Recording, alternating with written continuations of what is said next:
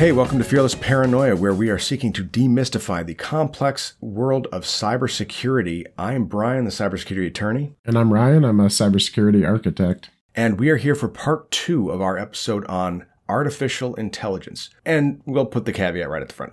We're specifically talking about generative AI, the stuff that actually exists right now. There's a lot we could do about general AI and things we could tell you is amazing and scary. But if you really want to know about how the potential positive and negative side of artificial intelligence, just set up 2 screens, and on one screen show Star Wars, on the other screen show 2001. I think really you run the gamut between C-3PO and HAL as to the potential benefits and the potential downside of general AI. But we're not talking about that. This is going to be sort of the utopia episode. What we're going to do is we're going to talk about how these generative AI systems came to be. Why have we been striving to build these systems? For what purposes? And what are some of the things that we think we can help and solve using these systems in the future? And there's a lot that I know about this subject, but almost all of that includes an asterisk next to it that says, confirm with Ryan before you tell anybody. So to start this episode off, I'm going to hand it over to Ryan. Ryan, tell us a little bit about why we are where we are at with AI and what that means. Well, this is kind of the next evolution of our embracing of technology as an everyday part of our lives. 30, 40 years ago, homes were just starting to get personal computers. People were just starting to kind of do those basic things, word processing and general, like running your taxes through, or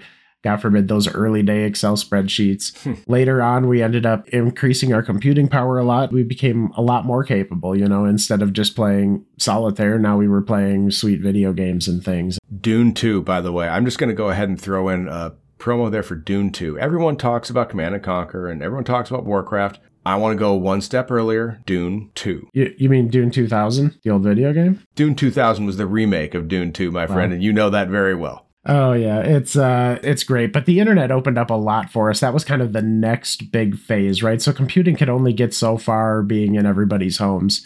We had to get to a point where we'd say, well, what happens if we connect all this stuff together? We've got all this power. So we had the early days. Obviously, it was all dial-up modems. Everything was very slow. It was a very slow adoption into how we kind of did this interconnected age. But then we got faster internet. We continued to find ways to open up those pipes. Now we got to a point where we can deliver services. We can even stream movies and things across the internet. But we got to a point where we started to kind of hit that mass again. So now we've gotten to the point where the internet can move as fast as we can effectively. As fast as we can come up with a question, we can key it into Google, we can hit search, and bam, those results are right there. So the internet moves now at our speed. It doesn't move slower. It's right there with us. So now the next evolution is, well, how do we go bigger and better? And it's either we build bigger hardware and we start doing bigger local processing, or we don't need bigger pipes to the internet, we need bigger internet services. And so now we start looking for all of these services out here that are offering us benefits, especially in the collaboration space and a bunch of these like the media space, where there's just lots of content and lots of things popping up from time to time. And we find ways to add to this and how to make it better and how to make it faster and how to make it more effective and how to analyze it. Data analytics has become a huge thing in the last 10, 15 years. Imagine what we can do if we can process data analytics even better and use the full computing capabilities that we've developed to really dive through that. And this is where it's kind of led us with AI, is now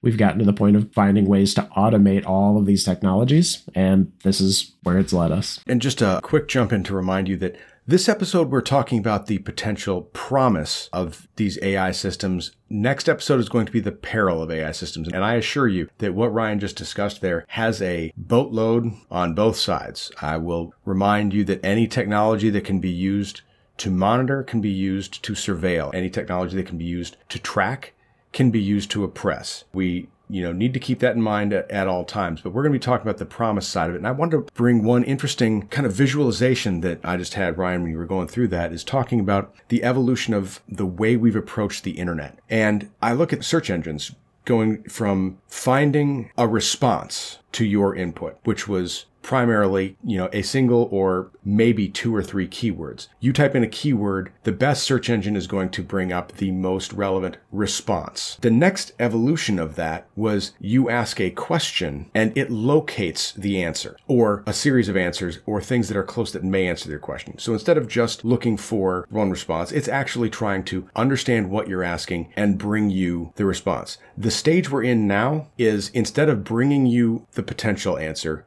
it's telling you the answer. You ask it a question, it answers it. In every one of these steps, we're always looking at a progression towards perfection. It's like calculus. When you approach a limit, that just means that you are getting as close to it as you possibly can, knowing you'll never touch it. You are never going to get the perfect answer to a question. Just like no website was ever going to be able to answer your question directly unless your question was, what website with this name has this information on this page? Unless that's the question you're asking. If you're asking, how long does it take to cook a steak? It's going to bring you a bunch of answers, but it's never going to bring you the perfect answer to that question, whether it's because they can't find the perfect answer or because that question as framed can't be answered perfectly. Because as anyone who's cooked steak knows, well, what kind of cast iron pan are you using? Are you broiling it or are you, putting the cast iron pan on the grill? Because Lord knows, please God, the perfect steak does not ever cook over an open flame.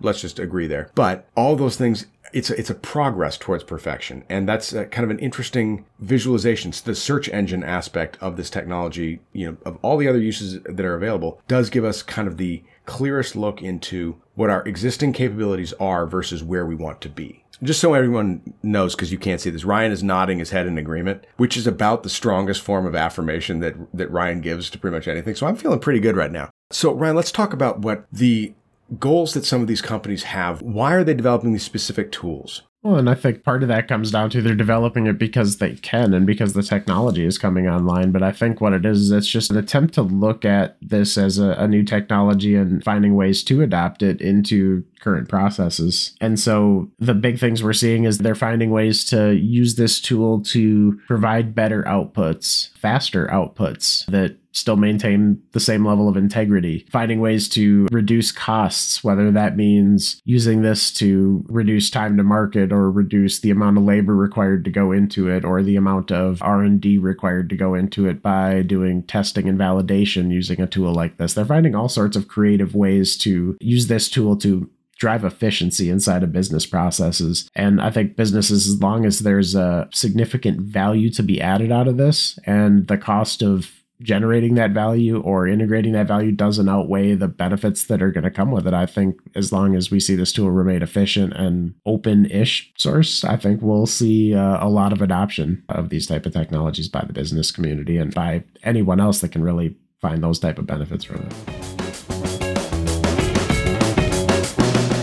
You're listening to the Fearless Paranoia podcast. For more information on keeping yourself, your family, and your company protected against cyber threats, check out the Resilience, Cybersecurity, and Data Privacy blog. If you're enjoying this podcast, please like and subscribe using any of your favorite podcast platforms. Also, please share this podcast with anyone you think would find it helpful or useful. We rely on listeners like you to help get the word out about this show, and we appreciate the support. Now, time for some more cybersecurity.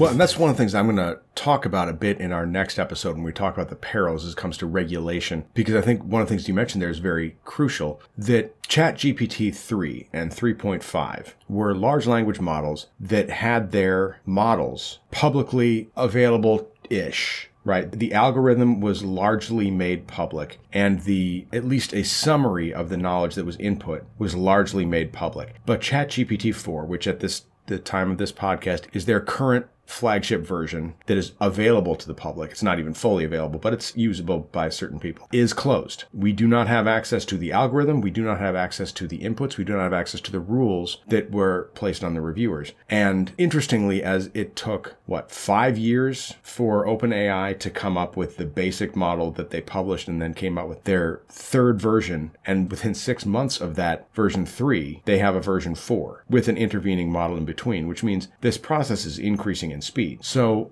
as we move forward, we're seeing all these kind of systems. We talked about visual generative AI, generating images through inputs, where you can effectively have thousands of different types of artwork and other images plugged in and based on, again, the values they were given. We can't set this aside. It's not like we're sitting the computer in front of a million screens, Clockwork Orange style, and exposing this computer to images with no context. The context is given based on the values provided by the reviewers as the data is being input. But then based on that data, these images are being generated of high quality, and you can do an incredible amount with them. There were, a recent copyright case where a graphic novel was created using generative AI for the images. Setting aside the copyright dispute, one of the fascinating aspects of that is people who are capable of telling a good story. And I like to pretend that I am. Ryan, as a Dungeons & Dragons DM, you are considerably more capable of forming those than I am. You are remarkably good at that for someone who's a computer nerd. But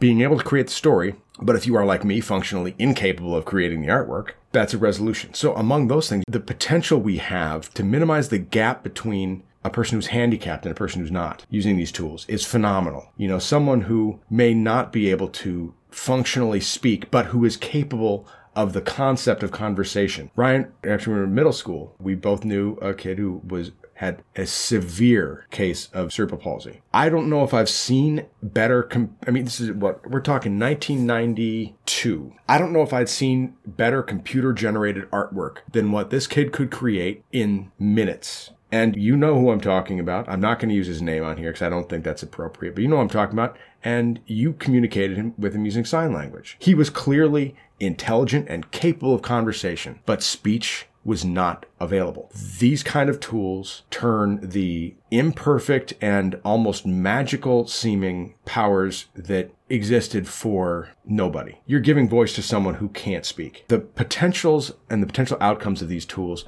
are life-altering. You're doing the same thing for anyone that's, not capable of hearing. All they have to do is have a device close enough to hear the voices being spoken around them, and then it just generates the text on a screen that they can now read. Just even something that simple. That's not even really AI technology, but that's a big part of the input side of a lot of it. It's a matter of finding ways to take this technology and provide quality of life benefits. And this one has a lot of potential for that. And we're talking about everything, from cancer detection. Now, again, we have to remember that what we're really talking about here is this is not a system of general AI. We're talking about, given past experiences, what can we learn? So by plugging in 50,000 de-identified, good Lord, I hope, de-identified records of a certain type of cancer, including what it looks like at its earliest possible stages, you potentially create amazing potential for early detection for cancer. For other types of problems in manufacturing, when you've got a long history of understanding how something functions, you can potentially eliminate or dramatically reduce malfunction by knowing what all the warning signs are. And it no longer becomes that you have the one guy who's been on the line for 30 years and knows exactly what a certain change in sound means for the changing of the line. You don't necessarily need to have that one super experienced person there anymore to diagnose a potential problem based on something that they remember. What are some of the other really interesting potentials that you see in some of this generative AI, and not even necessarily generative AI, but the current AI models that we're using? In the business world, there's a ton of them. Everything from all sorts of task and process automation. Those are huge pieces. Something in the cybersecurity space we already use some limited AI for is just even things like advanced level run books. So we've got detections built out in some of our different tools. We pull in log sources, which effectively is like our building of a large language model. We're building a large data set to work from. Then we build analytics to look for and identify those anomalies. And then we build remediative actions to set up that trigger based on a certain level of those anomalies being detected, and it generates mitigative action against those. So realistically, that's us employing technology. It's not effectively artificial intelligence. I wouldn't go so far as saying it's intelligent. It's doing what we've instructed it to do, but it continues to work and it continues to expand its own ability to do so by producing more and more data sets. And in some cases, it is able to produce detection on new anomalies from just some of the adjustments in scoping to how it deals with those data sets. Going into the other side of the business world, so like dealing more with direct business units, you've got the ability to impact the creative space a lot from your marketing teams being able to generate content readily and effectively. The people that are like social media marketers, managers, content producers, they're going to be able to leverage this a lot to produce new and, well, I wouldn't necessarily call it all new content, I guess, but they're going to be able to use this to produce engaging content that's going to be able to run through sets of analytics and find content which is more directly engaging based off of those analytics and those metrics. You're listening to the Fearless Paranoia podcast. We're here to help make the complex language of cybersecurity understandable. So if there are topics or issues that you'd like Ryan and I to break down in an episode, send us an email at info@fearlessparanoia.com or reach out to us on Facebook or LinkedIn. For more information about today's episode, be sure to check out fearlessparanoia.com, where you'll find a full transcript as well as links to helpful resources and any research and reports discussed during the episode. While you're there, check out our other posts and podcasts as well as additional helpful resources for learning about cybersecurity. Now back to the show. I'm intrigued by this possibility now that apparently all the streaming services have decided that this whole concept of advertising free viewing experiences were a nice novelty, but now that they've got you hooked, they're just going to go ahead and start showing ads. Are you actually saying, Ryan, that there's a possibility that the vast majority of the ads could actually turn out to be entertaining, or at least entertaining based on what ChatGPT thinks is entertaining? I think there's a good chance that they're going to turn out to be slightly more effective advertising as far as finding ways to get the responses from us as the consumers that they want. Well, and I think that is one important thing, is that it's most of these uses for the foreseeable future. We're not talking about eliminating the human component of it unless you just want bad versions of what you were getting before. I'm going to use a real life example. Let's say you run a website that reviews things, technical things, and you employ a bunch of people who write those reviews. And then you discover that there's an AI chatbot that will write reviews for you. The bottom line is that the jobs that these would be replacing, if they're replacing jobs, are jobs that weren't being done by people who are highly skilled to begin with, unless you are willing to lose the capabilities that the highly skilled people bring with them. You know, you're not going to get a well-written version of a review because a well-written version of the review requires a report on a personal experience. If you're reviewing something and you haven't directly interacted with it, you're never going to be able to write that personal experience. And anyone whose job it was to pump out reviews based on reading other people's reviews was not doing a high-skilled job in the first place. So those are jobs that I consider to be more replaceable. Now, if you are going to do that and you are said review company and you're looking to save money that way, you at least want to hire someone to read them to make sure that they're factually accurate, which this unnamed review company did not and still has not done. Longer in the distance, what kind of big things do you look forward to from these AI systems? Well, I think there's a lot of potential. And as we're specifically talking kind of about the generative AI systems, I think there's the ability for us to get clear, more accurate, and more up-to-date information in front of people a lot quicker. Would be a huge one, just because it's able to consolidate, depending on how you've got your scope set for your inputs. You'd be able to consolidate a lot of data sources to really produce those good inputs. I think that there's the ability that we could start seeing educational system improvements from stuff like this, because realistically, you could produce different styles of testing and different styles of vetting that would go away from kind of the standard testing models we've always had in the past and could cater those testing and the vetting of that knowledge transfer in a way that's a little bit more catered to the individual students and the individual consumers. So you'd get a more tailored end user experience, because this will be able to, on the fly, make those type of adjustments and cater those outputs directly for that end user. I think especially as the end users start to engage more and more with these, one of the natural inputs is going to be what's the user's response to the outputs that they're receiving from this system. And it will start to use that in that kind of circular theory to start, improving the outputs so that they're more acceptable or more tailored to what the user's kind of expecting. And because of that, that's got profound effects on everything from, again, marketing to sales. I think that there's some of these departments like sales is going to start seeing, I think, some severe direct impacts to their entire market, because this right here is going to be able to produce equivalent sales material. It's going to be able to generate leads quicker. It's going to be able to write custom engagements that are tailored specifically for their user base in a way that no single sales professional, as great as they are, would be able to pull off manually. Of course, and the funny thing is we realize, HubSpot has been doing that largely for small creative businesses for a while. So when we're talking about a lot of this stuff, most of it is not a generational leap. We're not talking about regular humans to X-Men leap here. We're talking about it maybe a slightly quicker step, but it's still just the next step. At its core, it's a tool. It's still a tool. The internet's a tool. AI is a tool. This is all meant to improve the human experience. And until we get to something like what we were kind of alluding to earlier with more like a general AI where it's more standalone and where it has its own concerns, this is effectively like anything else in computing. It's input and it's output and it's controlled by us. And so it